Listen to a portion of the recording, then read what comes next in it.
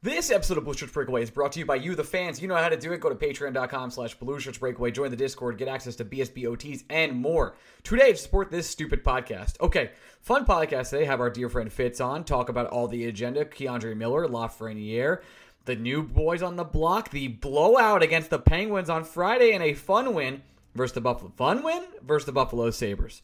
A lot more, so stay tuned. But before all that, if you want to support the podcast, go to patreon.com. You know exactly what I just said. You get it. You know.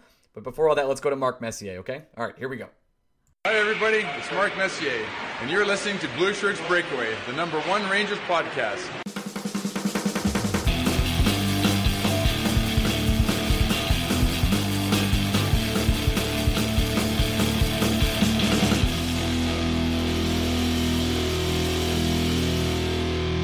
Hey, Blue Shirt Breakaway fans. Welcome to the week of the Blue Shirts Breakaway. I am your host of Not the Oscars, Ryan Mead, Blue Shirts Breakaway. I'm here with my co-host, Greg Kaplan. Greg, say hello. You get my wife's name out of your fucking mouth. You get it out of your mouth, Greg. Unreal. You don't talk about Ryan Strome on this podcast. We will come get you. Who is the player that makes you defend him in that way? It's Kakko. It's not close, I think. Yeah, that's interesting. Yeah, I think it's Kakko, and I don't think it's close. I thought Benoit Pouliot for me, for sure. Really? The Pouliot, you know, we have connections with him. I know. He's a good friend. He is a good friend of the show, that's for sure. It's probably Kakko. I was thinking it's also probably Ryan Strome, like a little bit. I feel like every time someone says something bad about Ryan Strome, I'm kind of like, no. You are the Jada Pinkett in the Ryan Strome relationship. You do not defend Ryan Strome. Ryan Strome defends you despite everything you do to him. That's true. He always proves me wrong. That's the entire New York Rangers organization, to be honest. And now he's injured. For how long, we don't know. Could be weeks, could be months, could be years. His career could be over, but Gallant says he's fine. So I guess we have to go with that. Yeah, well, you know, Gallant would never lie to us. Never. No. Kakko's fine, probably next week. What I didn't say was he had hand surgery. Wrist surgery. He'll be out in like 2 months. Cool. Very cool. Interesting weekend for the New York Rangers. You probably saw. Pretty fun. Lambasted? Is that what how do you want to call it? Out hit, out toughness, out grind the Pittsburgh Penguins, and then kind of like just skated our way through lackadaisically versus the Buffalo Sabres, and ended up winning in overtime with the children of who we will talk about with our good friend Fitz later in this episode. Any big takeaways from the weekend? Because I have a couple that I think are a little bit interesting. Big takeaways? Not really. I do get the sense that the New York Rangers are very much so playing up or down to their opponent these days, which it's fine and dandy because it means they're going to play the good teams hard, but I don't know if they're bored with the teams that they should beat, but it's almost like a clear mentality where twice now they've started the game strong against a team that they know they should beat, and then they're up a couple goals and they just completely take their foot off the gas. It's like, yeah, no, we should beat these guys. So they come out hot in the first 10 minutes. And then after that, it's just like, well, we did it. There's not any way these guys can come back against us. And, you know, they're still professional hockey players, right? Doesn't matter how good or bad their record is or their team is. These guys are still, 5% of the best hockey players to play in the world. And you can't just let a professional hockey player do whatever they want to do, especially guys like, Jesper Bratt and Jack Hughes, who are good. Yeah, quite good. Yeah, they're good. They're definitely good. I agree with you. They're definitely playing down to their opponents. But the Friday night lambasting of the Penguins was magical. The first was 2 minutes and 14 seconds, 3 goals. The Lafreniere deke to score. The Chris Kreider and Mika Zibanejad just going absolutely bonkers. And to be honest, Greg, they out-hit them. They had, the Penguins were done with that game. As soon as that goal was called off, they were done. And then they scored. Obviously, Igor has the power play situation where he puts the puck out of bounds. And this was, I have to tell you, live was incredible. He throws the puck clearly into the stands. And you're sitting there like, okay, he's probably not going to do that again. And then he comes back and does it 3 times in a row. 3 times, Greg. He throws it, and he throws a dime right before the blue line, which unfortunately gets broken up by one of the Pittsburgh Penguins players on a 2-on-1. But he just does it 3 times again. It was almost like Igor saying, hey, just remember I can do this. I know we're probably going to play in the playoffs. It's probably Rangers Penguins, And just know, I'm going to do this to you the entire series, so you're going to have to game plan for it because I'm not scared to make this pass. I'm the best goalie in the league. It was super clear he was just letting him hang. It was amazing. Yeah. I don't know what else to say besides Igor is special. Yeah, he is. You're right. He's one of one. I personally haven't seen a goalie like him before. And I'm not saying he's the greatest goalie I've ever seen. He's, that's not what I'm saying. It's just like, I don't remember Dominik Hasek when I was little doing shit like that. I don't remember even guys like Olaf Kozlig doing shit like that. I don't remember. I mean, we all know famously Hank didn't want to / couldn't. Does not play the puck. Not a thing. Yeah, it wasn't his thing. He understood it wasn't his thing, and he played his game accordingly. But Igor he's just an animal. Nothing's off the table with Igor Shesterkin. No, nothing. Ryan Strom's injury, no matter how long it is, where do you see the lines? Do you think maybe the future centerman, Mr. Kopp, takes over in the second line, or where do you think this is heading? I mean, that makes the most sense to me. This is also the exact reason why you make trades like the Rangers have made, right? It's not just to make the fully healthy lineup deeper, which it does. It's purely for this exact happenstance where the New York Rangers couldn't allow a Ryan Strome injury to derail their playoff push. They've played too well for too long for them to be undone by one injury. And now, the whole reason you get Andrew Kopp is not just to make your lineup deeper. It's not just to help you penalty kill. It's also to weather the storm when shit like this happens. Now, we have no reason as of recording tonight to believe that this injury is long-term, but it wouldn't be the first time the New York Rangers organization, specifically Gerard Gallant, has lied to us in this regard. I think it makes the most sense to put Kopp there, mostly because he was the guy that moved up the last two games when the Rangers needed a different look on that second line anyway, right? And then you add the fact that there were times where Gallant said, he was they put him to wing. I know he said he struggled. There wasn't enough jump in his game, but I think it is the logical response.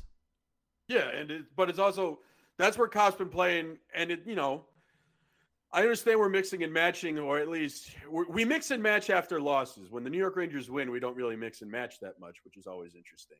The experimentation only happens if there's reason to experiment in the eyes of an NHL coach. Isn't it funny, though, how it's all about experimentation coming off a bad loss to the Devils. Then the Rangers play a good game against the Penguins, and it wasn't performance-based why we stuck with those lines. This is exactly what I was going to say. I'm so happy you brought this up. It's hockey stat we're not that dumb. We're not that dumb. I'm not saying anybody's being blamed for anything. I'm just saying it's interesting we only experiment after a loss. That's it. Again, I'm not being a negative Nancy because the Rangers are on one right now, and there's something special with this team. It has been all season long. There's no doubt about it. No one can argue it. But Hockey Stat Miner posted today, what's your playoff game one lineup look like? And I put Lafreniere back on the first line, and everyone's like, hey, we already found the answer. It's Frank the Tank. What? You think because Frank had 2 good games at the first line, he's the answer on the first line? That's not how this works. You can have good outcomes. I don't know if you saw this, but Dryden Hunt was incredible for 3 games with Ryan Strome and Panarin.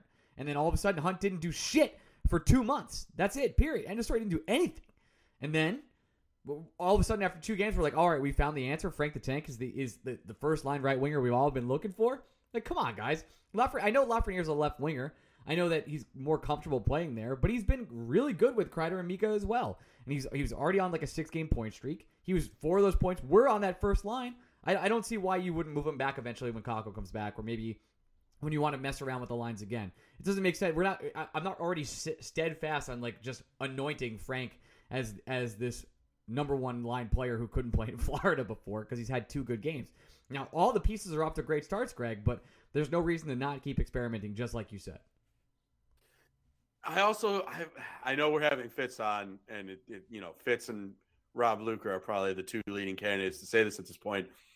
It's always weird how we only experiment with 1 defensive pair. That's it. We're not allowed to touch the others. And we only experiment essentially with the right side of the Rangers forward lineup. That's it. Because we don't need to experiment with moving Kreider away from Zibanejad. Why would you ever want to do that? You don't need to experiment with moving Panarin away from Strome. Why would you ever want to do that? Come on, we're just not that dumb. I'm sorry, it's that simple. You don't have to call it a punishment, but when the experiment is Alexis Lafreniere in my eyes did something wrong, and he's the one I am specifically moving, it's not experimenting. I know what you're fucking doing. It's not experiment. It's not. But it's also it worked. I can't sit here. Well, it's almost like correlation doesn't equal causation doesn't equal correlation, right? It was the other way around. Where yes. Whatever. You understand exactly the words that are coming out of my mouth. Yes. That better not be my wife's name, though. Rush Hour 2, I totally understand you. That's true.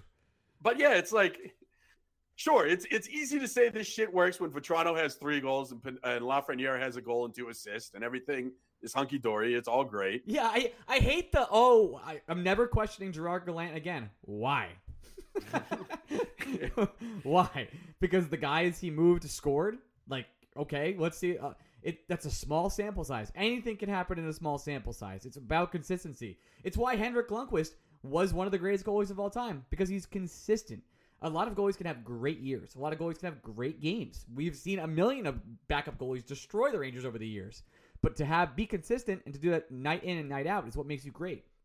Just because Gallant figured out one lineup, and also clearly the entire locker room heard the message of beat the hell out of the Penguins and win this game, doesn't mean that you shouldn't look at other options. And this Ryan Strome injury could be a little bit of a minor blessing, or rather the silver lining of the Ryan Strome injury is that you can actually experiment for the first time and maybe figure something else out. Because we thought with Ryan Strome out, Alexis Lafreniere would finally get that power play one time. Did not come.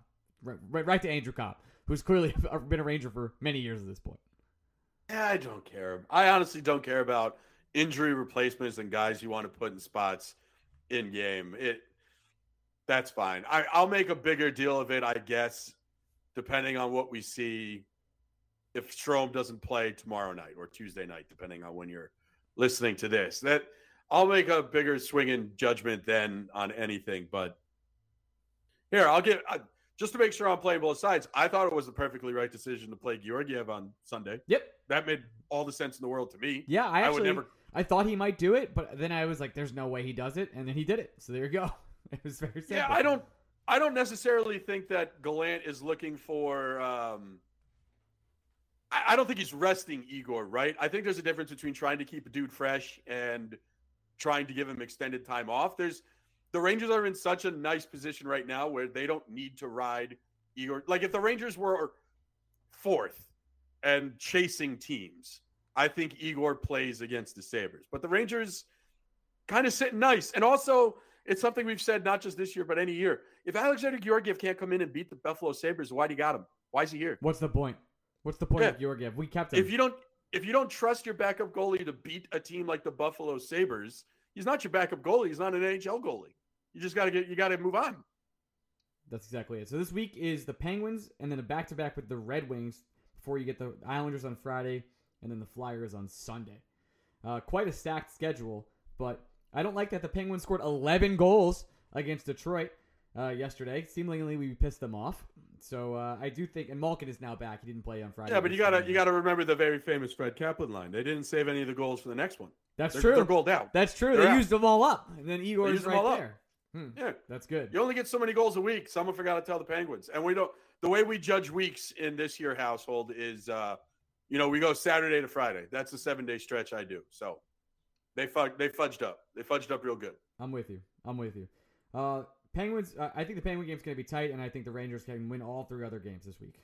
Obviously, Georgiev's going to start versus the Red Wings. There's no way he starts versus Pittsburgh. Obviously, he just started versus Buffalo, and then I think. You think Igor all next 3 games? Because I kind of do after that as well. So Islanders, Flyers, and Penguins. Igor starts. Georgiev gives the back-to-back against the Red Wings. That's it. No, I think Georgiev might get the Islander game. Really? You play the historically good numbers against the Islanders, and also by the letter of the law, the Islanders aren't really a playoff team. They're not really threatening anyone to be a playoff team. So it's another opportunity to give Igor another just a day off. Yeah, I would say you more start Georgiev on Sunday night versus the Flyers. But again, both these are home games, so I know that they prefer to start Igor at home for obvious reasons, right? Fans come to see Igor; it's a big deal. But all right, fine, do you think I know they now I for the home legitimately opener. do think so. Yes, He's must see hockey right now. He is. But I don't really think that way. Usually when I get tagged and stuff like that, is Igor playing because I'm going to see him, and I totally get it. He's amazing. The people who listen to us for sure are like diehard Ranger fans, but I don't think of the MSG crowd. You're gonna tell me that there's like at least 40% of the MSG crowd that's there for MSG. Friday night was not that. I'll say that it was a packed MSG playoff crowd. It was not a Friday night just hang out at MSG kind of situation. I get the vibe that Gallant is definitely aware of when he can get Igor significant games in MSG, right? So like there was no chance Georgiev was going to start on Hank night. There's no chance Georgiev was going to start on the home opener. Like the flagpole home games, I will say that Gallant is aware that he wants Igor Shesterkin in net for those. But I don't think Gallant this time of year is planning out his goalie rotation, being like, well, which one of these games is a home game and I can get Igor that one. I don't really see that.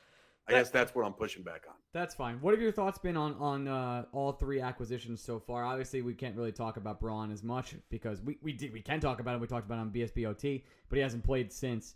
So with Kopp, Frank, and then also Supermott 64, who I've been genuinely enjoying so much. I didn't understand how fast he was. It's kind of like having Carl Hagman back in a kind of sort of similar way.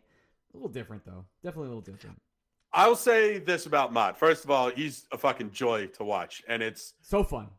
He's another guy where I pray to God that the Rangers never ask him to do more than he's capable of doing. Then again, I don't know. He does have the skill set where it's just like it's so tempting to see if he can do more. But you do get to a certain point in a player's career where he's just not that guy specifically, and I think we're there with Mott. But being asked to do the thing that he does well, which is forecheck, really play strong on the fourth line, good penalty killer, making something out of nothing with a collection of guys that, you're not necessarily trying to get a whole lot out of. But I'll say this, and I'm not the first to really point this out. I've seen it on Twitter. I apologize to whoever pointed this out first. It's stark how Drury built his fourth line being like, we need to be big, we need to be tough to play against, and we need to be a pain in the ass. And he got 2/3 of the way through the season and pivoted to, never mind, I need my fourth line to be speedsters. I need skill and speed, quick.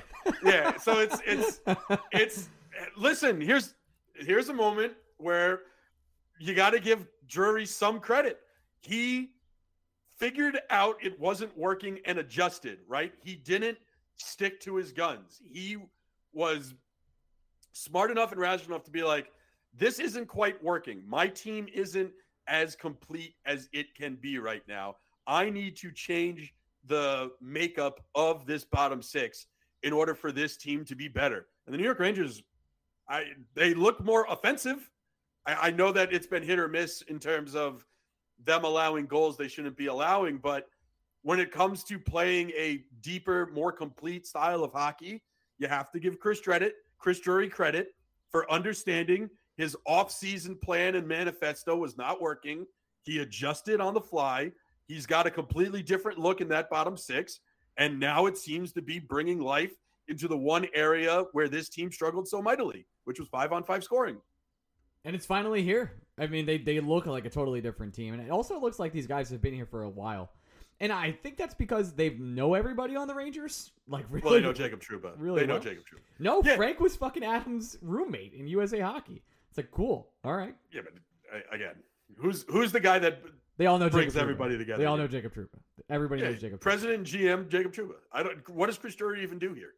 I don't know. He literally was like, hey, who are your favorite players to play with that I can get for 3rd and 4th round picks? He was like, here's a list of guys I think are good dudes.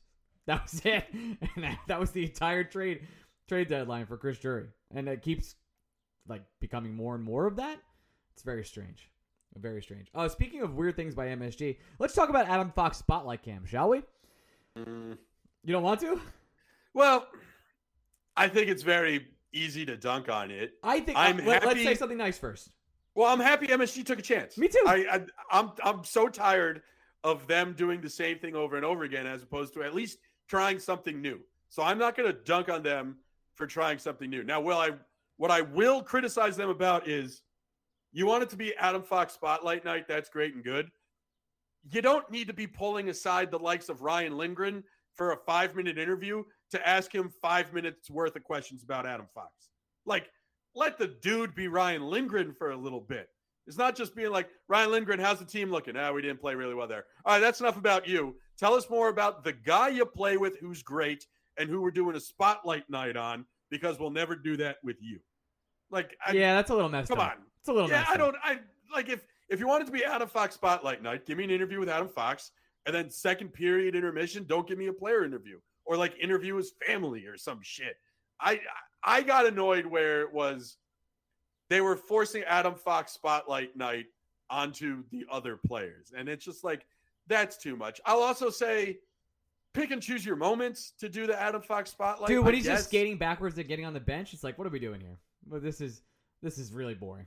And it's taking up a lot of It's not even that. I don't. The spotlight was distracting when I thought the Rangers were like on the defense, right? When the Rangers were on offense and in the offensive zone, it's unfortunate they did Spotlight Night where they had one power play. Yeah. Like that is the moment you dream of to have the spotlight situation, right? Because we're all curious to see what Adam Fox does and how Adam Fox just moves without the puck on the power play. So you decided to do Spotlight Night on a night in which you can't really highlight that. But that's also why you don't make it a night. Just do this spotlight cam whenever there's a fucking power play. Just break it out randomly. I'm happy they took a swing. I am not going to criticize it outside of the, player interviews with not Adam Fox about Adam Fox. That shit rubbed me wrong. But I am here for MSG to take as many swings as they possibly can, because, again, this is the same network owned by the same guy who didn't feel the need to televise on any of his 27 channels the post-trade deadline press conference with his GM, who only talked once this entire year. He did only talk once the entire year. Pretty entire unbelievable. Year. Pretty unbelievable stuff. Billy Epler farts and the New York media knows how it smells. But we dug on the NHL. It is firmly an MSG thing because Leon Rose has not talked this year. I don't even know. I haven't seen him. I have no idea what he sounds like. I can't even tell you what he looks like. This isn't even a New York media talking point, right? Because obviously we know the Mets and Yankees are covered ad nauseum. We understand that. We know more about the Nets mostly through fucking Eric Adams's mayoral office than we do whatever Brooklyn has to say, which is fine. We don't really care what they say anyway. We know everything the Jets and Giants are doing and thinking. Hell, we even know what the Jets are trying to do and can't successfully do. So this is less a statement on how I think the NHL is covered, which we criticize plenty on this year's show. But it is amazing how we can't do anything about James Dolan and how he wants his media or his organizations to be handled in the media. Because, listen, the New York, whatever you think of the New York Knicks beat, whether you like the guys or hate the guys, at least we know those guys aren't pushovers. And they usually are able to get sound bites and stories out of the New York Knicks front office. And it's just not fucking happening. And it's by design. So if it's not going to happen on the Knicks side, why would you expect it to happen on the Rangers side? Definitely not happening on the Rangers side.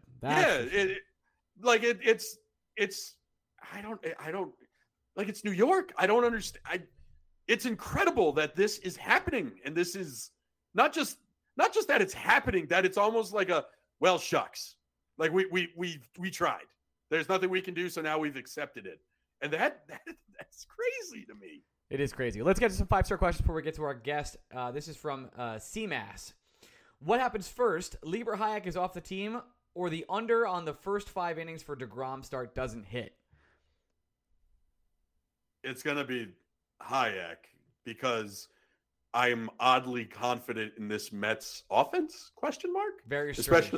Very strange.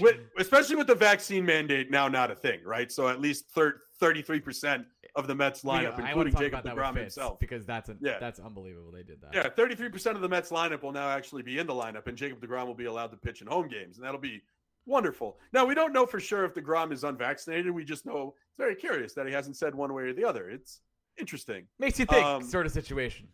But yeah, it'll be Libor, and I guess this is the time to say there is a New York Ranger defenseman who is no longer a New York Ranger defenseman. And I think it's important we bring this up because it goes back to two things. Tarmo traded to Carolina, if anyone missed it today. Correct. This did two things for me. One, everybody loves their fringe prospects, and we forget that these guys are fringe prospects and will probably never see the ice for the New York Rangers. The 11th ranked defenseman in the New York Rangers system, yes. Yeah, so, we all love these guys when we need something to love, but more times than not, they go the way of Vinny Lettieri and Tarmo Reunanen than they do anything else. And two, to really grind home my second-round picks after pick 50 don't matter. Anybody heard of Latunov before? 54th overall pick in the 2014 draft. Never heard of him. Just trade these fucking second-rounders, especially if you're a playoff team. What are we doing? This is from episode 29. Seeing as we almost exclusively traded for Trouba's best friends, do you think Drury called Trouba's mom to find out if Mott, Vetrano, and Copper nice boys? Yes. I don't think Drury did anything because I think Jacob Trouba made all the trades. I think Drury's a pawn. It's from D.O. Ryan. I think plan A is still to try and re-sign Strome. If that falters, we go for plan B, i.e. some trade packet for assets we held on for a 2C. What are some names that you think might get thrown around this offseason? We'll talk about these nonstop in the offseason, I promise, but Scheifele is definitely one you're going to hear a lot of. All I'll say about this is I don't think signing Strome's plan A anymore. I think that plan's done. Yep. I think the Rangers are on to plan B. Couldn't agree with you more, Greg. I think it's already out the door.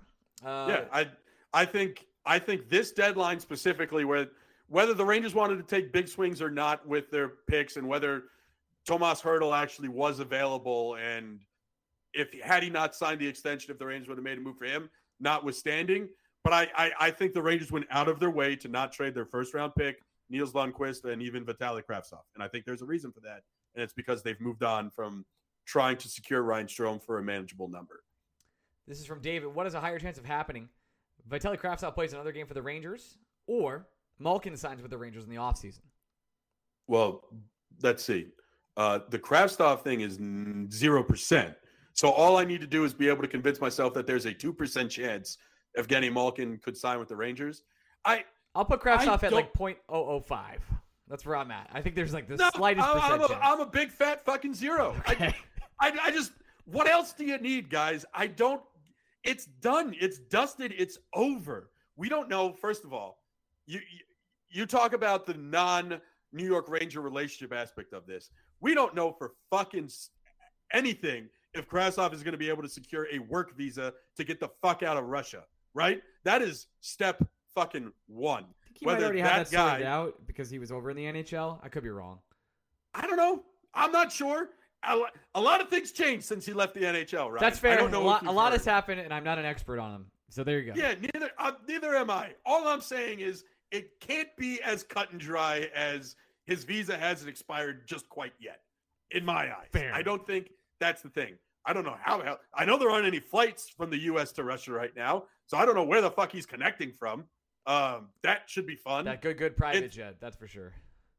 Yeah, funded by who? The Rangers organization. Definitely not the Rangers. Definitely not the Rangers. Yeah, so you forget about and then you add in the Drury relationship, which is this guy was the GM of Wolfpack when Kravtsov walked out, and then again, whether you think it was Libor Hayek that kept Vitaly Kravtsov away, I know for a fact the Rangers didn't think he was higher on the depth chart than Julian Gauthier, who will never see the ice for the New York Rangers again this year. Greg McKegg is going to play before him. That's a fact. Greg McKegg might be in the lineup come Tuesday. They get excited. It should be fun. But it's you. And then again, think of the moves the New York Rangers made at the deadline. They added 3 forwards, all of whom are capable of playing on the right side. Oh, but they have room for Vitaly Kravtsov? Not this Guys, year. I'm all for lying to yourself. It would be next year. I'm all for lying to yourself, but stop fucking doing it to me. Don't make me. I'm not going to lie to you. He's done. He's gone. He's dead. Find a new show. Like, move on. What are you doing? I actually love these next 2 questions. This is from Bran394. Andrew Kopp or Ryan Strome is your 2C going forward? I think it's neither. I think there's a chance it's Kopp, but that's only because the Rangers struck out on everything else, right? Or that the Jets have decided they don't want to move some guy like Scheifele. It has a possibility. I wouldn't feel good about it. I would not feel good if Andrew Kopp was I'd feel- 2C moving forward into the... Yeah, that's not Kopp's fault. Nope. It's just Kopp is an amazing middle six guy. Just awesome. But now we should at the same time, if the chemistry hits in a way that it did with Strome, like Strome in our eyes wasn't really a second line center when he first came over here. Yeah. And you look at guys like Chandler Stevenson, where it just fucking fits. And he's the number one center in Vegas, not because he's this great center, but just because the guys he plays with, it works on a certain level. So to that extent, sure, yeah, it's possible that Kopp's that guy, but I sure wouldn't plan on it that way. That would be one of the most outrageous happy accidents that has fallen to the New York Rangers in quite some time.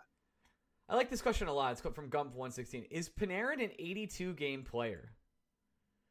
And my gut reaction was yes, because he just accidentally falls into the top 10 of points by just showing up. But then my also gut reaction was no, because I do feel like there's some nights where he's just like, I'm good. But he accidentally does so much because he's so good. Now, when I hear this question, I'm not thinking about whether I feel like you're interpreting the question a little differently. At least I'm taking it as, is he only good in the regular season because he's only good over a long haul? I see what you're saying. Like when someone asks me that question, is he like a regular season all-star who is not going to be good in a small sample size? Like Jack Hughes, yeah. What? Oh, you really want to test that fate right now with Jack Hughes? You really want? He fucking listens. You really want to give him more motivation? I have some Jack Hughes takes and slander I've been saving. Don't worry, it's coming. Yeah, you're saving takes for a guy who, what is it? He's got 55 points in his last 49 games. Yeah, and he always shits on me whenever we play against him. Yep. Yeah, you're saving slander for him? Like, what the fuck are you doing? Whatever.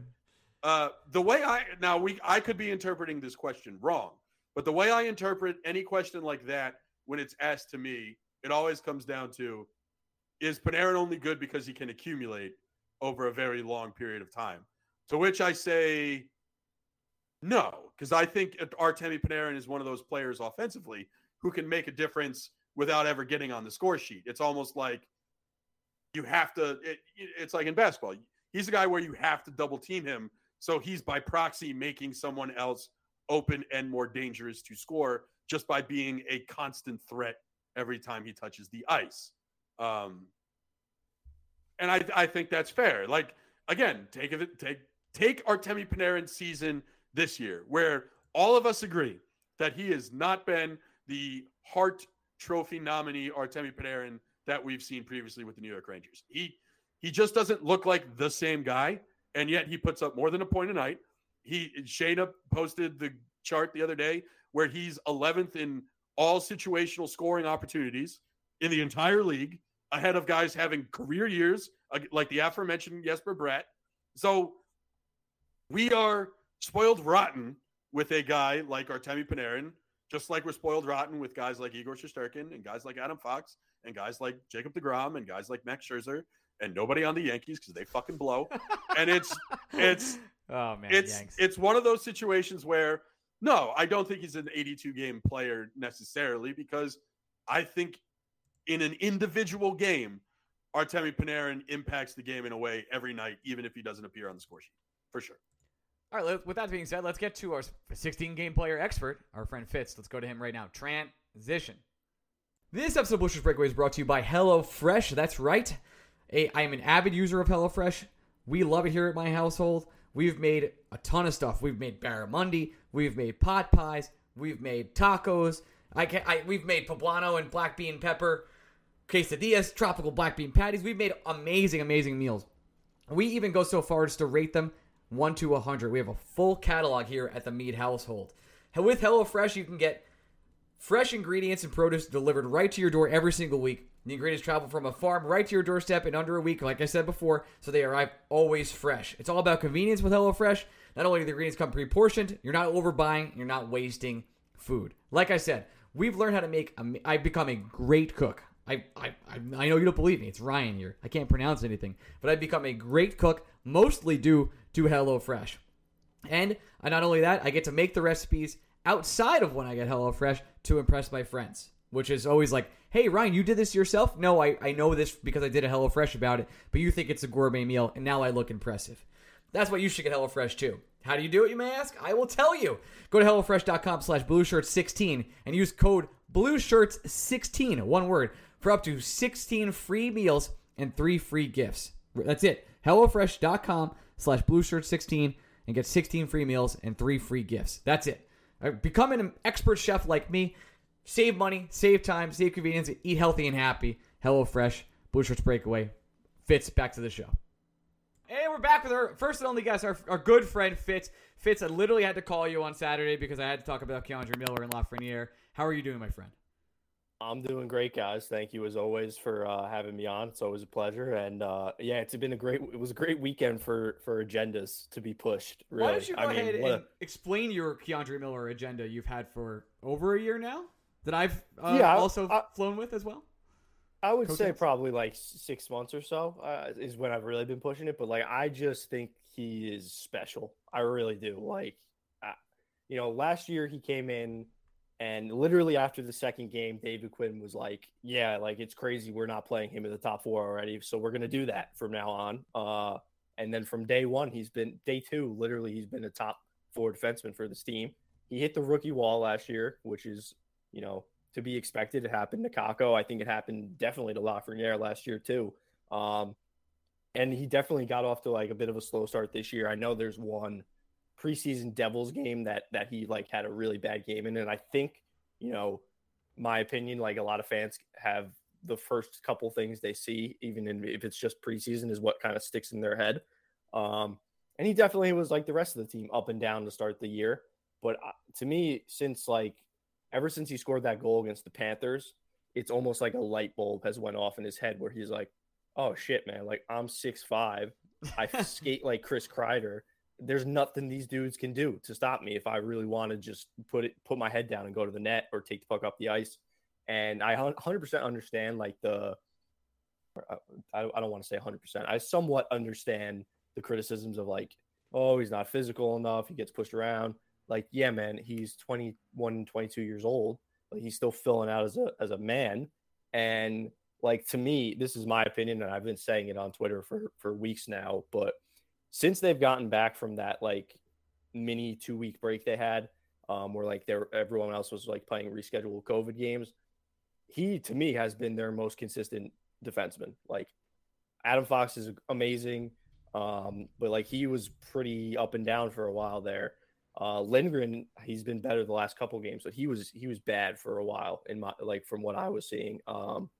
And same with like Trouba. Trouba's been up and down, and I just thought like since that time he has been. I mean, you could see it. Like if you don't see the jump he's taken in the past like 6-7 weeks, then like I honestly don't know what you're watching. So like my agenda is that like he is the future with Adam Fox. You know what I mean? Like on the blue line, those two, I want them in pen. On my defensive, out of my 2 of my 6 defensemen, I want Adam Fox and Keandre Miller for how long did Fox sign for? What was it, 8 years? 7 8 years. 7 years. Yeah, I want Keandre Miller to be there with him because I just think the sky's the limit. I mean, Mark Messier was on, that national broadcast they had, I think about like a month ago, and he doesn't praise anything about the Rangers because he's so pissed that they won't hire him to run the team. And he was like, yeah, this kid reminds me of Larry Robinson. Like he's just taking an incredible leap. So like, I don't know what else there is to say. Like you got the old guy who says it, you got the numbers that say it, you got a lot of people who I really trust their opinion about the game, especially, our guy, Adam, etc. He's been saying that the GOAT, honestly, the GOAT, like he's been saying it too, man. Like, so people have been noticing, and like, I just think the sky's the limit. And then Lafreniere, I mean, to me, he just oozes that it factor. You know what I mean? Like him scoring after getting demoted loosely, but going down from the first line to the third line and like just scoring right away. Like that's big game player type stuff. Like you're the talk of the town, so to say, at least, in terms of the Rangers, talk of the town in terms of like, oh my God, I can't believe he got benched. Like what is going on? It's going to ruin him. And then boom, comes out flying, scores. I mean, last night the Rangers went down 3-2 and they looked dead. They looked like it looked like Devils game 2.0. You know what I mean? Like where they got the 2-0 lead, but then just fell apart. But he had the breakaway chance and then he scored to tie the game, and he gave them a huge jump and exactly what they needed. Like, so to me, those two guys, I really like Kakko. I like Hedel. I like all the other young players they have, but like those two are the ones to me. You know what I mean? Like they are the ones who will be here. And like, I don't consider Adam Fox a young player anymore because the guy won the he's like 40 years old. He really is. Exactly. Like he's only like 23, which I guess it's sickening. It's just crazy. According to some, he's already peaked, but what are we gonna do about that? But to me, he's like those two guys, Miller and Lafreniere. They're the ones. You know what I mean? They are the future of this team, and I've just been so impressed with both of them ever since they've gotten back from that 2-week break. Fitz, I feel like this question is perfectly tailored to you. In your memory, can you remember in the Twitter era a player who seemingly sees a slight brought up against him on Twitter and in the next game goes, well, I'm going to fucking do something about that, you son of a bitch? Like, I honestly feel like Keandre Miller has burner accounts, or at least one burner account, sees one of these old heads say something shitty about him, and then his next game out, he's like, well, fuck that guy. I'm going to fucking – I don't give a shit about anything else I do. I'm going to fucking make this kid look like a fucking idiot. And he just goes 100%. Out there, does it. I can't remember another NHL player. I guess I can only say about the Rangers because it's not like I'm going out of my way to watch fucking Calgary Flames games. So I don't know what Matthew Tkachuk is doing on a nightly basis and if someone's chirping him.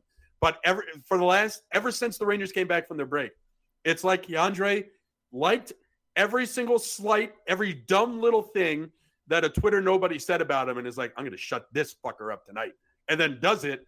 And then the next night just picks another tweet and he shuts that guy up. Then he picks another tweet and then he shuts that guy up. I've never seen that before in hockey.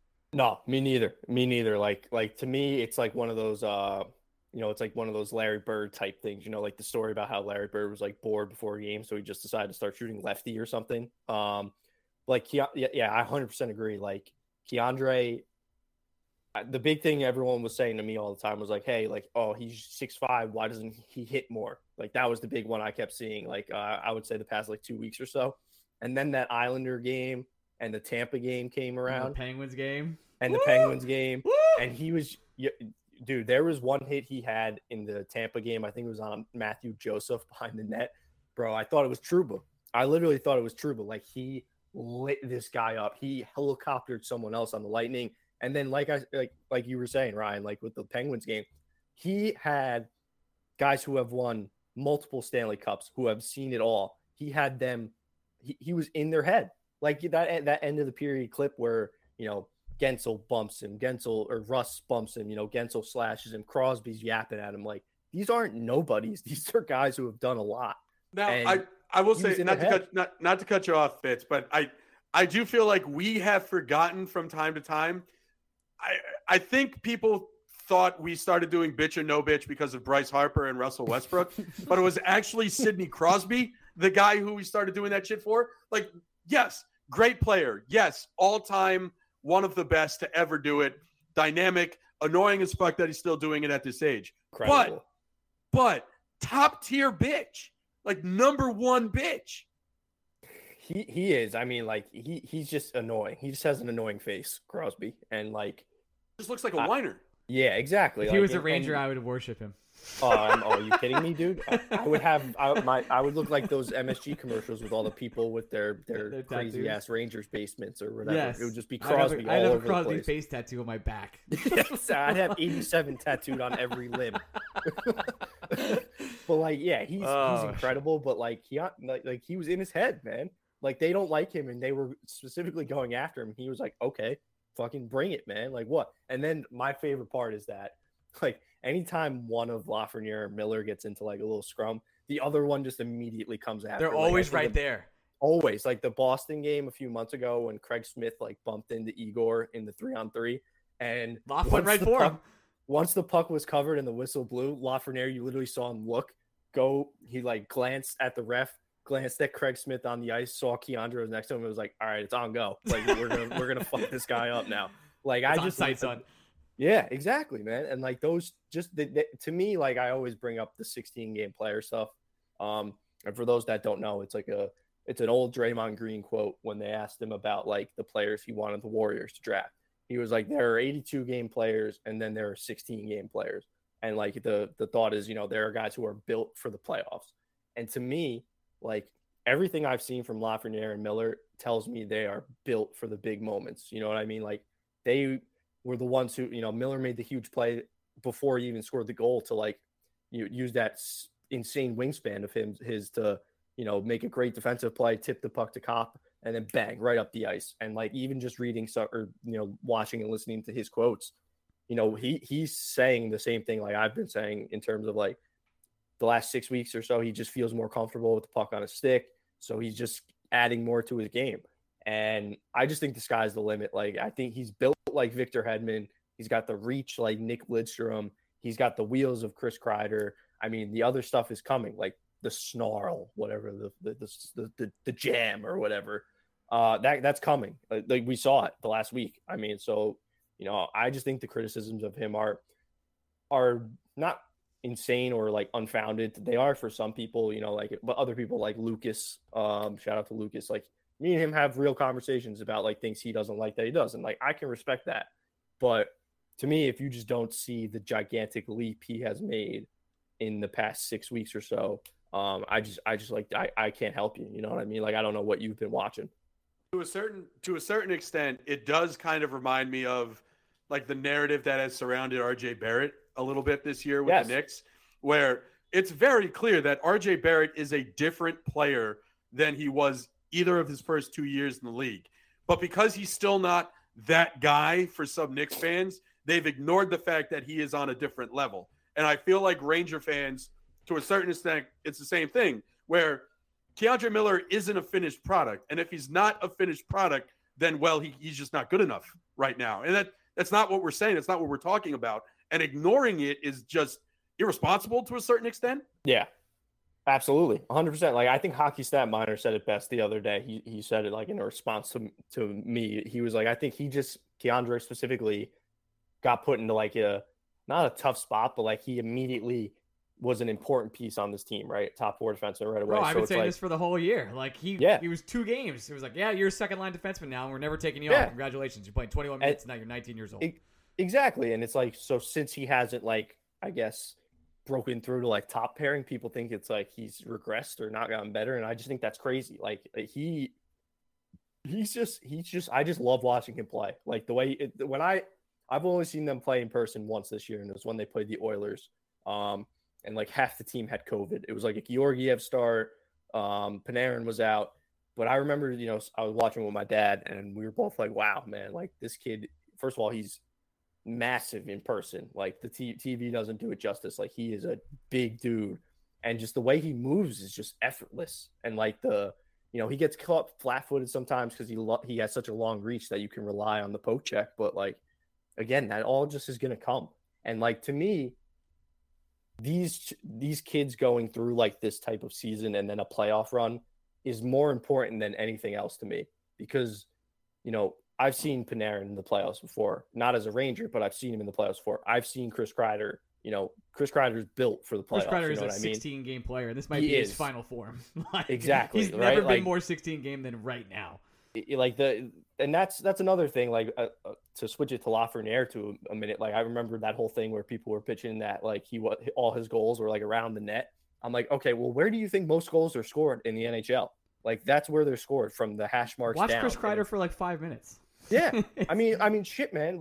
We were talking about before. Watch Crosby. I mean, like for all the highlight reel goals he has, he scores around the net. Like he goes to the dirty areas. And Lafreniere does that a lot. And that's been something I've noticed about him from day one. So, like, I just think these two kids, they are the ones. You know what I mean? They are the ones that are going to be the future of this team. And I'm just like, I'm just so excited. Honestly, it's funny because, like, when you guys, tweeted out that I was coming on, it was pretty funny, responded. Like, the last time he was on, I think, was in, like, June. And he was like, well, what's the plan? And, like, I was very down on the team. And, like, I think I was with a lot of people. We were very skeptical of Chris Drury and like his vision for this team moving forward. But man, I'm telling what he 4 for 4 at the deadline, man. He crushed it. I mean, Crushed it. I was looking at Hockey Reference before just to see some of the players who have played on the Rangers this year. I mean, Anthony Greco, Tim Gettinger. I know Greg likes Gauthier more than us, but like Gauthier, Greg McKay. Wait a second. What? You do like him more than us. It's true. Yeah. Well, yeah, because I like him 1%. Even, that would be more than you guys. Yeah. I don't. The Gauthier shit, it does confuse me because he should be good. He should be good. He should. I do. There have been a lot of things on this show that I've said that are fucking stupid. I will toot my own goddamn horn where I do think Gauthier is just an 80% downloaded hockey player. We've forgotten to start the download again. And that's just who he is. And now it's like too late to start the download because the computer crashed. But he does every night he does something where you're like, that's a guy. It's with his speed, with his ability to draw penalties, with his ability to get to the net. And it's like, he's gotten all that figured out. And nobody finished downloading the part where he actually has to finish. Or like has any other moves besides dipping the shoulder. One. You know what I mean? The one-handed hit to the net. In his defense, it's a good move. I've seen Zoolander. It goes a long way. It looks good, but it doesn't do anything. And all of a sudden, since Gauthier has gone away, Lafreniere is now on a 6-game point streak. Makes you think. Very strange. Yeah. Exactly. And it's not even. It's been with Hedel and Goodrow and like Tyler Mott. It's. I mean, first of all, Tyler Mott. I think he's now like up there with already one of my favorite players on this team. Man, that guy is an energizer bunny, man. He is fucking. I'm already thinking about relentless. ways like how can we get him to like re-sign for cheap? Exactly. How can we get this guy to stay? I'm like 2 games in. I'm like, shit. How do we? I'm looking at the cap. Like, there's no way. I don't know how we're gonna. Do this. It's just great. Like to have a forward core of actual 12 NHL players now. Like I was looking at. I hate giving him so much credit because he'll throw it in my face. But Hockey Stat Minor. Fifth time he's been mentioned on this podcast. Did you? I got a question before you actually say what you want to say. Did you not make enough money this weekend where now you're being paid per mention? Because this is like the 4th different person you've mentioned. I want to know what they're paying you. Oh man, let's give shout outs to them in a row. Hockey Stat Minor, Adam, etc., Lucas. I think that was it. There was 3. It was only those 3. All right, cool. Good yeah, the price of the brick is going up, fellas. HelloFresh, our sponsor this week. Yeah, of course. But yeah, I mean, like he had that tweet about like what would your ideal lineup be for like a playoff game, and I was looking at all the responses, just like, like shit, man. Like all of a sudden they have a lot of different options and like actual depth. Yeah. It's like, so to me, Justin Braun is like whatever. I really don't care if he plays or doesn't play. I'd rather Schneider play. Me too. But like getting the forwards like was such a key, and like they weren't even, like giving up a 4th round pick for Frank Vetrano is good business. Like I don't care about 3rd and 4th round picks anymore. Like that time is over. Shouldn't care about 2nd round picks either. Yeah, and like I brought this up. I think someone brought this up a while back, but like college UFAs are essentially like 3rd, 4th, 5th round picks. You know what I mean? About and to the get Rangers, one right now. About to Rangers, have another one. They will always get those guys. Always. Like that's been like one of the staples of their basically roster construction post like 05 lockout. Going way back to Kevin Hayes, Matt Gilroy, even though like not all of them are home runs. Like VC obviously not a home run at all. Yes, but like Kevin Hayes, Fox wasn't technically he was going. Might as well have been. Yeah, exactly. So like they're. I gotta give Chris Drury a lot of credit. He beat the Glenn Sather 2.0 allegations in my mind so far. I think did he or did Jacob Trouba? Like this is my new narrative because all we did. I'm not actually going to go there. I want to not push back on you on the Justin Braun point, but I do think whether Justin Braun plays a lot with the Rangers or not, I do think we lose track sometimes of how he's clearly the 7th guy and not Lieber Hayek. Yeah, I was just about to say that. That's a very important roster upgrade. Yes, the Rangers made very significant upgrades with Vetrano, with Kopp, with Mott. That goes without saying. No one's going to fight you on that. But whether Justin Braun plays every game from here on out or never, he is the clear buffer between Hayek being in this lineup or not. And I got to tell you, we needed that. That was a very important acquisition in my eyes. That was a big deal. Oh, no. That's a great point. Yeah, I mean, Shout out to Libor Hayek, man. I cannot believe he's still here. Survived the season. Survived the whole fucking season. Was never. What was he only sent down for a conditioning stint too? Yeah, he just had to get conditioned, and he came right back up. Tenderized and moisturized. Came right back up. That was it. And by the way, he was bad when he was in Hartford. Not just horrible. not just he was sent down for a conditioning stint, not because he was coming back from an injury, but because he just wasn't sat playing. too long. Yeah, he just wasn't. He literally hadn't played enough hockey. That was the conditioning the Rangers needed him to go do. That is fucking wild. No, it's crazy. I mean, it's nuts. God bless him, for real though. Good for him. I mean, he's gonna get another contract from another team. How? From another team? What do you mean another team? What an extension. Oh shit, man! You're both fucking laughing. Why are you laughing? What do you mean? The Rangers aren't going to bring back Justin Braun. They need depth. I was convinced they were going to trade Niels in the offseason, and I was convinced they were going to trade him at the deadline as well. And so I've been wrong before. Honest to God, Nils being still here is almost as big of a shock to me as Hayek, because I thought Nils was gone last year. I thought he was gone. That was it. Not that he's bad or anything. He's clearly a very talented player. Just it's clear they want to shop him and trade him. It couldn't be more obvious. He's blocked. I mean, Trouba and Fox are the two and then they like Schneider more than him. It's apparent at this point. I mean, Schneider hasn't even been sent down since he's come back up. So it's, no disrespect to Nils. He's also now ineligible for the AHL playoffs. That's how much they like him. That's a good point. Today was that deadline, right?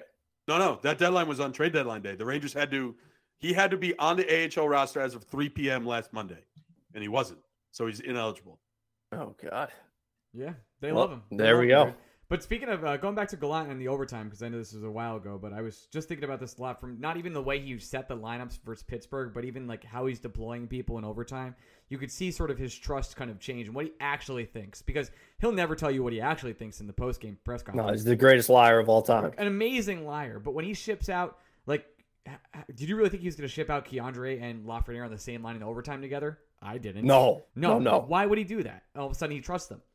Even then, when he sits Reeves versus Pittsburgh, and he's like, and again, this is a very pro Ryan Reeves podcast. We love the guy, but it's clear he thought that was a playoff game, right? It was like, hey, we got to really take it to Pittsburgh tonight.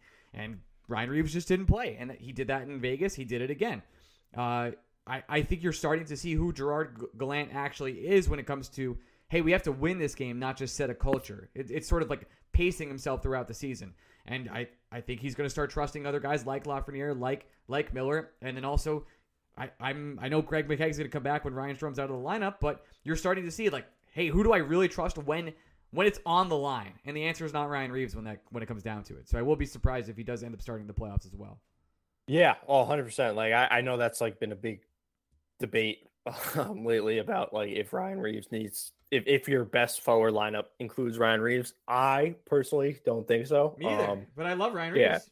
I mean, he's great. Like, he's a great guy to have around. He's awesome. He could do all of the great things he does for the locker room from the press box. You know what I mean? Like, I get why people think he should play. Like, personally, I don't think any team in the East outside of, like, I don't know, maybe Washington he'll play against a lot in the playoff series. But, like, I don't think he should play against Carolina. I don't think he should play against Pittsburgh. Like, those are fast teams. He gets burned against Carolina, man. Yeah.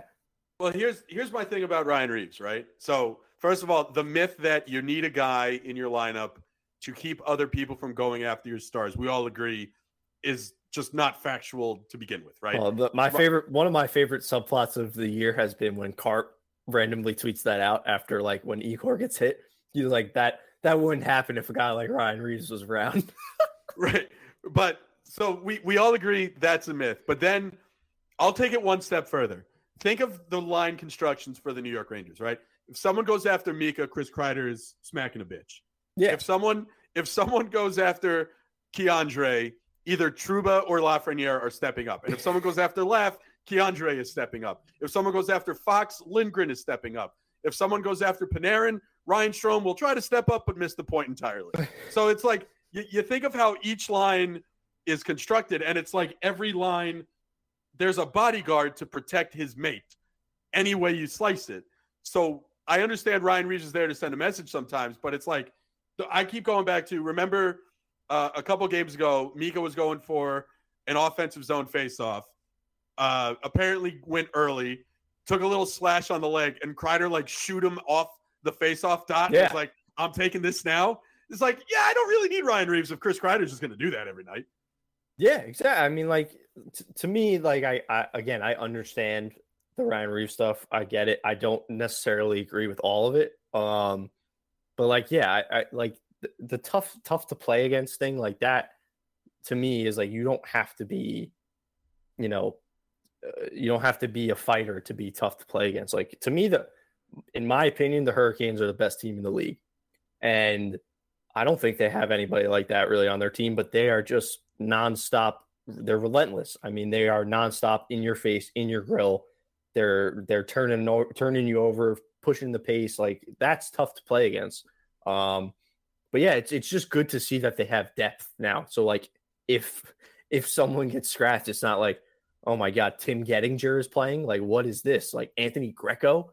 I mean, what was going on right now? So to me, Reeves, if they are going for their best 12 forwards, Ryan Reeves shouldn't be in it. Again, no disrespect meant, but he's just like with the acquisitions they made, he just gets pushed down more. And, maybe he plays tomorrow against Pittsburgh, maybe not, but we'll see. I'm just like, I'm excited. I can't wait for the playoffs, man. I cannot wait for a playoff series. I'm starting to buy in. I know you and I spoke about it off not recording, but I really am like, I think if they could avoid the Hurricanes somehow, if somehow Washington does it, Washington would maybe play an Atlantic team, of course, but if they could somehow do it, like, the Hurricanes just aren't there. The Caps don't scare me at all. No, like I know it's crazy to say, but like they don't scare me at all. And like even I said this to you off air too when we were talking, but like it's crazy that we're all like, yeah, bring on playoff Sidney Crosby and playoff Evgeny Malkin. Like what? What do you mean? They just put up 11 on the Red Wings after we spoke, and we're all like, please God, let it be them and not the Hurricanes. So like, I guess this could be a careful what you wish for type thing, but like I think the Rangers can beat Pittsburgh in a 7-game series without a doubt. Like I don't believe in Tristan Jarry at all. The depth pieces of the Penguins, like they turn lemons into lemonade every single year. It's crazy Mike Sullivan's great. I'm a huge Mike Sullivan fan, but they don't scare me. The Caps don't scare me. Honest to God, the Leafs don't scare me at all. Not one bit. There's no chance the Rangers get the Leafs, which is the problem because you can't play them in the first round. Yeah, that's true. So I guess, but like if they get that far, like the Bruins don't scare me like they used to. You know what I mean? Even Tampa still kind of scares me. I'm gonna be honest. I'll push back on the Bruins for whatever reason. They do live rent free in my head. I would not be. I think in order teams I think the Rangers can beat in the playoffs. It's ridiculous that number 1 is the Capitals and number 2 is the Penguins. Like I'm so firmly in the bag that those two teams are the ones the Rangers can beat. And then like it's after that, it's somehow the Leafs, the Panthers, and the Lightning. And then it's like the Bruins and the Hurricanes. I have no choice but to call them daddy right now. Switch the Bruins with the Lightning, and that's me. where I'm at. Hurricane and Lightning are not who I want to see ever. Period. I don't know. I can talk myself into the Lightning are kind of bored right now. I can't talk myself into it. I can talk myself into they're bored right now. I'm still scarred from 2015. I want nothing to do with the Lightning. That playoff series is like the one that hurts the most still. I like, there have been some devastating losses by the Rangers in the past, and it's been a very long time. It's been half a decade since they played like a real playoff series. But the 2015 Lightning one will just always sting even more than losing in the Cup final because that was only 5 games. I mean, getting shut out in both of your last 2 games on home ice. I mean, I know it's like so many different guys, but they just I want nothing to do with the Lightning. I've done a masterclass on myself to just pretend that the only thing that happened in 2015 was I took a 10-day vacation to Brazil. Nothing else happened that year. Like not anybody else asked me a question. Hey, what was 2015 like for you? I was like, well, Brazil was great. And they're like, yeah, how'd the Mets do? I was like, the who? And how about the Lightning? The what? The Rangers? They did what? No, I wasn't there. I don't know what you're talking about. That was like one of that like little span of time is like one of my. That's like the time if I was ever going to quit being a sports fan, it would have been then because the Rangers lost in the Cup final, then they lose in the Eastern Conference final in 15. The Mets lose in the World Series, and then the Warriors blew the 3-1 lead in 16. So it was like just a horrific 16-month stretch of sports for me. And then obviously the Jets were just terrible the entire time. So terrible. So the only thing I remember, well, I mean, I'm lying if I say I don't remember anything, but the very specific thing I remember is like the Mets beat the Cubs so early and the Royals and Blue Jays were just like trying to kill each other for 6 games. And people would always ask, oh, who'd you rather play? And every time I was asked that, I was like, the Kansas City Royals just don't die. And it just like that line haunts my memory in a way that is just, I need therapy, I think, is really all I can really say to that. It's really upsetting that David Stern wasn't like the commissioner of the NHL back then, because he would have 100% rigged the series to be Rangers Blackhawks. 100%. It would have been close. He would have. I don't know how he would have done it, but it had to happen. And I know the Blackhawks would have won in 4 games, and they would have had 22 power play chances to the Kings 1, and that would have been it. Well, they almost played the Blackhawks the next year when they lost to the Lightning as well. So yeah, that's a good point. I think they would have beaten them too. Fucking kills me. How pumped are you guys though for playoff hockey to be back? Igor, I just need to see it. I just have to see it. It's must-watch television. Igor, like it's just been so long, man. Like I think people, it's not like one of those people forget things, but it feels like because they made the bubble qualifying round that counts to an extent. COVID was weird. Like it was fucking. It was strange. very weird. There was nobody in the crowd. Like the bubbles, I throw out the bubbles for almost all sports. I mean, LeBron's got 3.5 titles, if you ask me, because that was just insane. But like, it's just been a while. I just can't wait to see how these guys react. Like I know Mika was on the 2017 team, but he is not the same player back then he is now. I honestly think like there's going to be a moment before the playoffs start where they talk to Chris Kreider. And I honestly think Chris Kreider is going to get like emotional, like borderline start crying when he talks about how much it means to him to be back in the playoffs. Like he's the last person to score a playoff goal at MSG. I don't think Kreider's going to talk. I think Kreider's going to go full like get the fuck away from me mode. He's just going to. Here's my thing. You guys are talking about how excited you are for Ranger playoffs. I'll be the guy who says like I haven't processed it yet. I don't know if it's just the Met fan in me where I've seen too much shit for me to believe that the playoffs are actually going to happen until they happen. And again, I fully know this is coming from a guy who has said for the last 4 weeks that there's nothing that will change the shape of the Metropolitan Division between now and the end of the season, which means the New York Rangers are going to be a playoff team. But my mind hasn't considered what the Rangers in the playoffs are actually going to look like. I don't know if it's because like May, I understand that May is only 5 weeks away, but just saying the month May makes it feel like it's fucking a year and a half from now. This season has been so long, dude. It was the Olympic break that wasn't an Olympic break. I know. It's completely warped how my mind. I understand that like time doesn't exist. You could tell me this podcast where I'm sitting, it's actually March 2020 and the world is over. Like things stopped back then and I've never been able to pick up the pieces again. But to that point, it's just like I've seen the Mets play baseball. I still think they're in a lockout. I see the Rangers essentially clinch a playoff spot. I haven't considered the playoffs for a second. I actually had to look at when the playoffs start.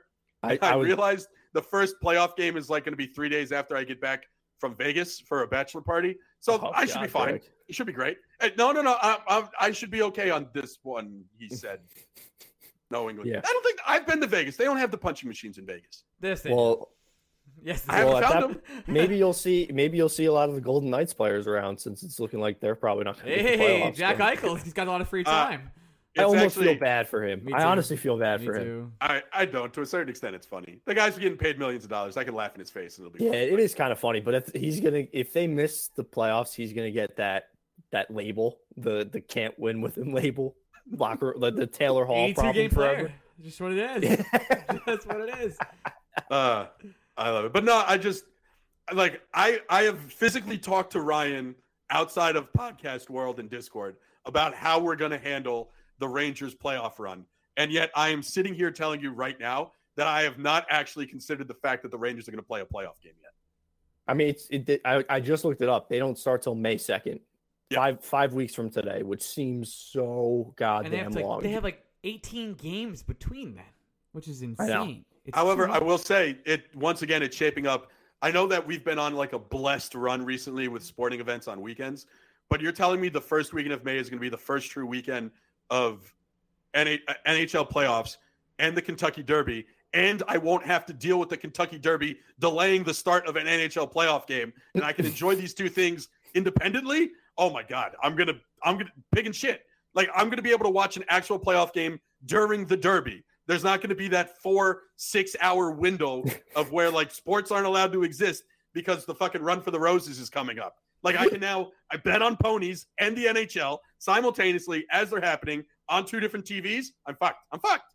I honestly always forget that it's been such a blessed thing to not, I mean, I know people can't stand the ESPN coverage, but to me, just not being on NBC for the NHL anymore is so unbelievable. Huge. It's so great. I mean, they were talking about the trade deadline on Scott Van Pelt's SportsCenter show. I mean, just like imagine uttering that phrase like a year and a half ago. You know what I mean? We won't have playoff games starting at noon because there's a horse race at 5. Like, my personal favorite will always be the bubble playoffs during Memorial Day weekend. It was the Avalanche and the Stars. Oh my God! It was Game 7. It was on True TV. It was Game 7. Yeah, it was on USA Network. They didn't update the TV guide, so it said Law and Order was playing. And then basically it was at like 2 p.m., 3 p.m. On a Friday or Thursday? On a Friday of Memorial Day weekend. It was the worst thing I've ever seen in my life. And the game was sick. It was unbelievable. The Stars came back from down 3-1 in the series. It was fucking unbelievable. Friday at 2 o'clock, Memorial Day weekend. And without the TV guide showing that the game's on. Great. Amazing. The NHL, everybody. Greg, anything else you want to talk about with our dear friend Fitz before we let him go? No. Cool. Fitz, it's been a pleasure. I honestly, I thought of saying something there. I no, I don't have it. What, you're not, do you guys don't want to hear my Jordan Poole takes? No.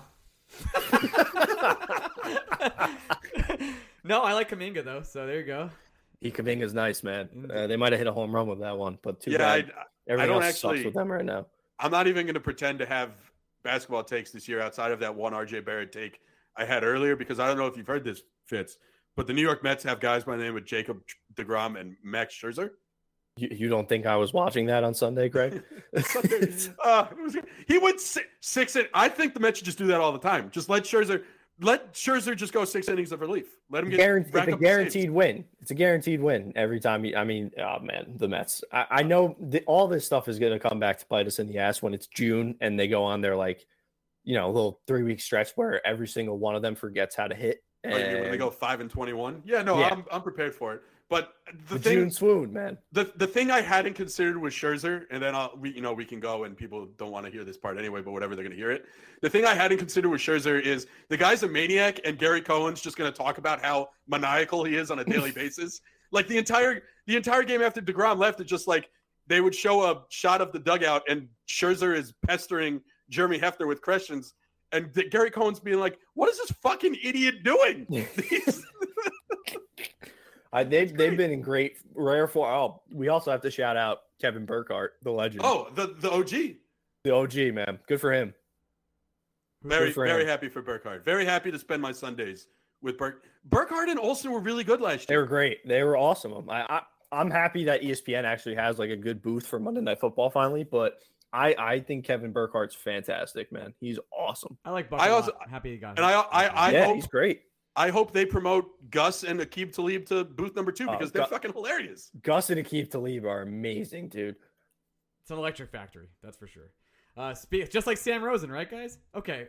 Poor Sam. I know he can't see anymore, man. It's just so clear. He's in the Sterling zone, man. There's no coming back. He's getting there.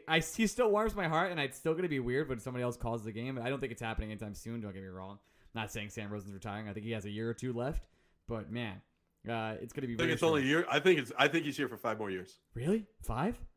I think of how old. I mean, I don't know how much older Vern Lundquist is to Sam Rosen, but they stick around forever, man. He gets paid to talk hockey and travel the world.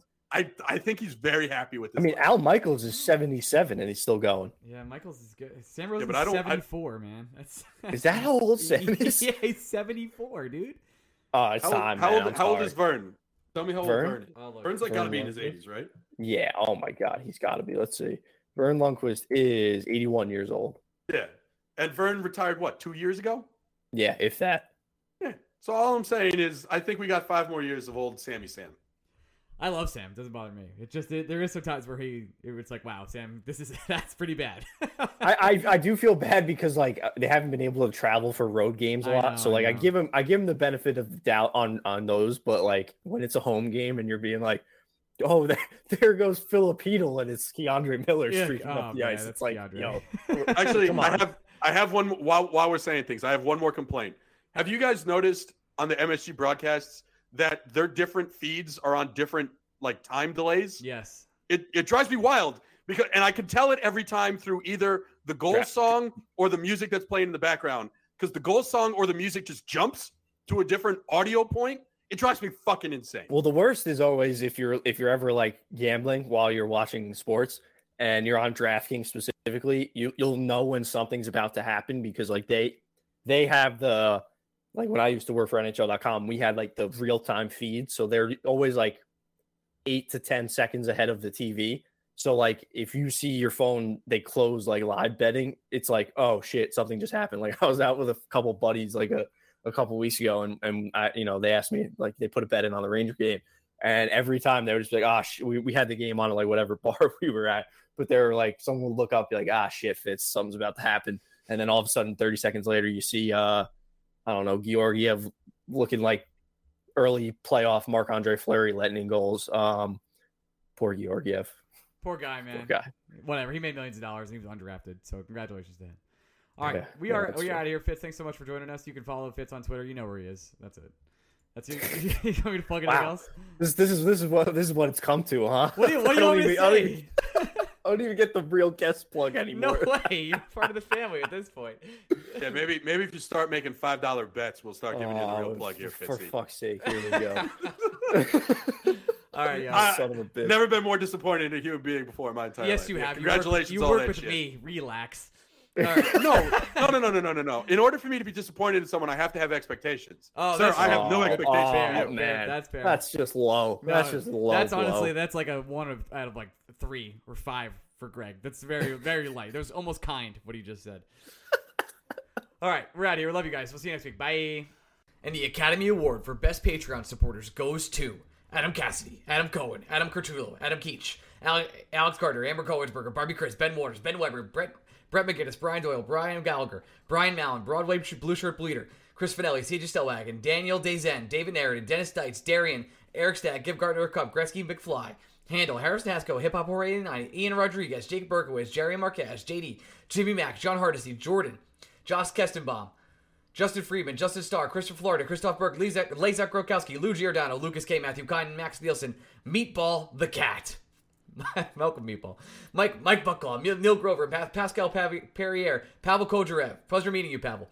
Randy Tesser, again, Stephen Lomayer, and ringing up the end here, Steve Bullbox, Swingard, The Drop BK, Thomas Welsh, Tommy Sinclair, Tom Ertz, fellow moderator of Rangers Twitter community, Tommy O'Neill, Twitter from Manhattan, Upstate Vin, Vinny Bracco, Vinny Hay, Will Spector, and Winston, the Gold Retriever. Can't thank you enough for being part of this wonderful, wonderful podcast. I have to tell you, I've really bought in on this team. There was something really special about that win versus the Pittsburgh Penguins on Friday. Not that I need to tell you this, you know that. But when you're at a game like that, when MSG is a playoff atmosphere, when you're sitting there and saying, I can't believe we scored 3 goals in 3 minutes. There's something so special about being at a sporting event and turning to a stranger who's just sitting next to you, like you don't know them at all. And all of a sudden you lock eyes on the third goal and you're just going to hug now. Like, it's like an agreed upon moment. You look at each other, you're both strangers, you have no idea who they are. And all of a sudden you're embracing with them, jumping up and down. There's something so amazing, so special about that. And that's exactly what happened on Friday night versus the Penguins. A team just looks totally different. I think every trade that Chris Drury did was, I want to say, like, I don't want to say perfect, but a great value add. Like, he's gotten so much impact already for such little price, which is all you can ask, right? But the Rangers they're on something special right now. And we talked about it on the podcast, but I can't wait to see them in the playoffs. And especially Igor. I said it earlier on the show. I can't stop thinking about when he chucks the puck down ice 3 times in a row. It's just I'm here and you have to deal with me moment. It's something you don't see very often in hockey like that, where it's, I'm going to do it until you can stop me. And the answer is you can't stop me. Only I can stop myself, and my mistakes don't bother me. And that's Igor Shesterkin in a nutshell. So I'm ready for the playoffs. I know it's a couple weeks away. We have a lot of games to go through. There's 2 Pittsburgh Penguin games. I believe there's 2 Carolina Hurricane games and 1 game against the Washington Capitals, which is the last game of the season, on April 29th. So we have a lot to get through before then. But honestly, we should end the season now and get it started because I'm ready to roll. I'm sure you are too. All right, that's it for the show today. We'll be back for BSB OT on Thursday afternoon. Love you guys. Bye. Explore beyond the stratosphere in Museum of the Bible's compelling exhibition, Scripture and Science, Our Universe, Ourselves, Our Place, in Washington, D.C., open now through January 15th, featuring artifacts from trailblazers in history like Isaac Newton, Nicholas Copernicus, and hidden figures like Dorothy Vaughan. This exhibit guides you through groundbreaking discoveries and thought-provoking questions. Come and see how Scripture and Science have shaped our world. Get your tickets today at museumofthebible.org.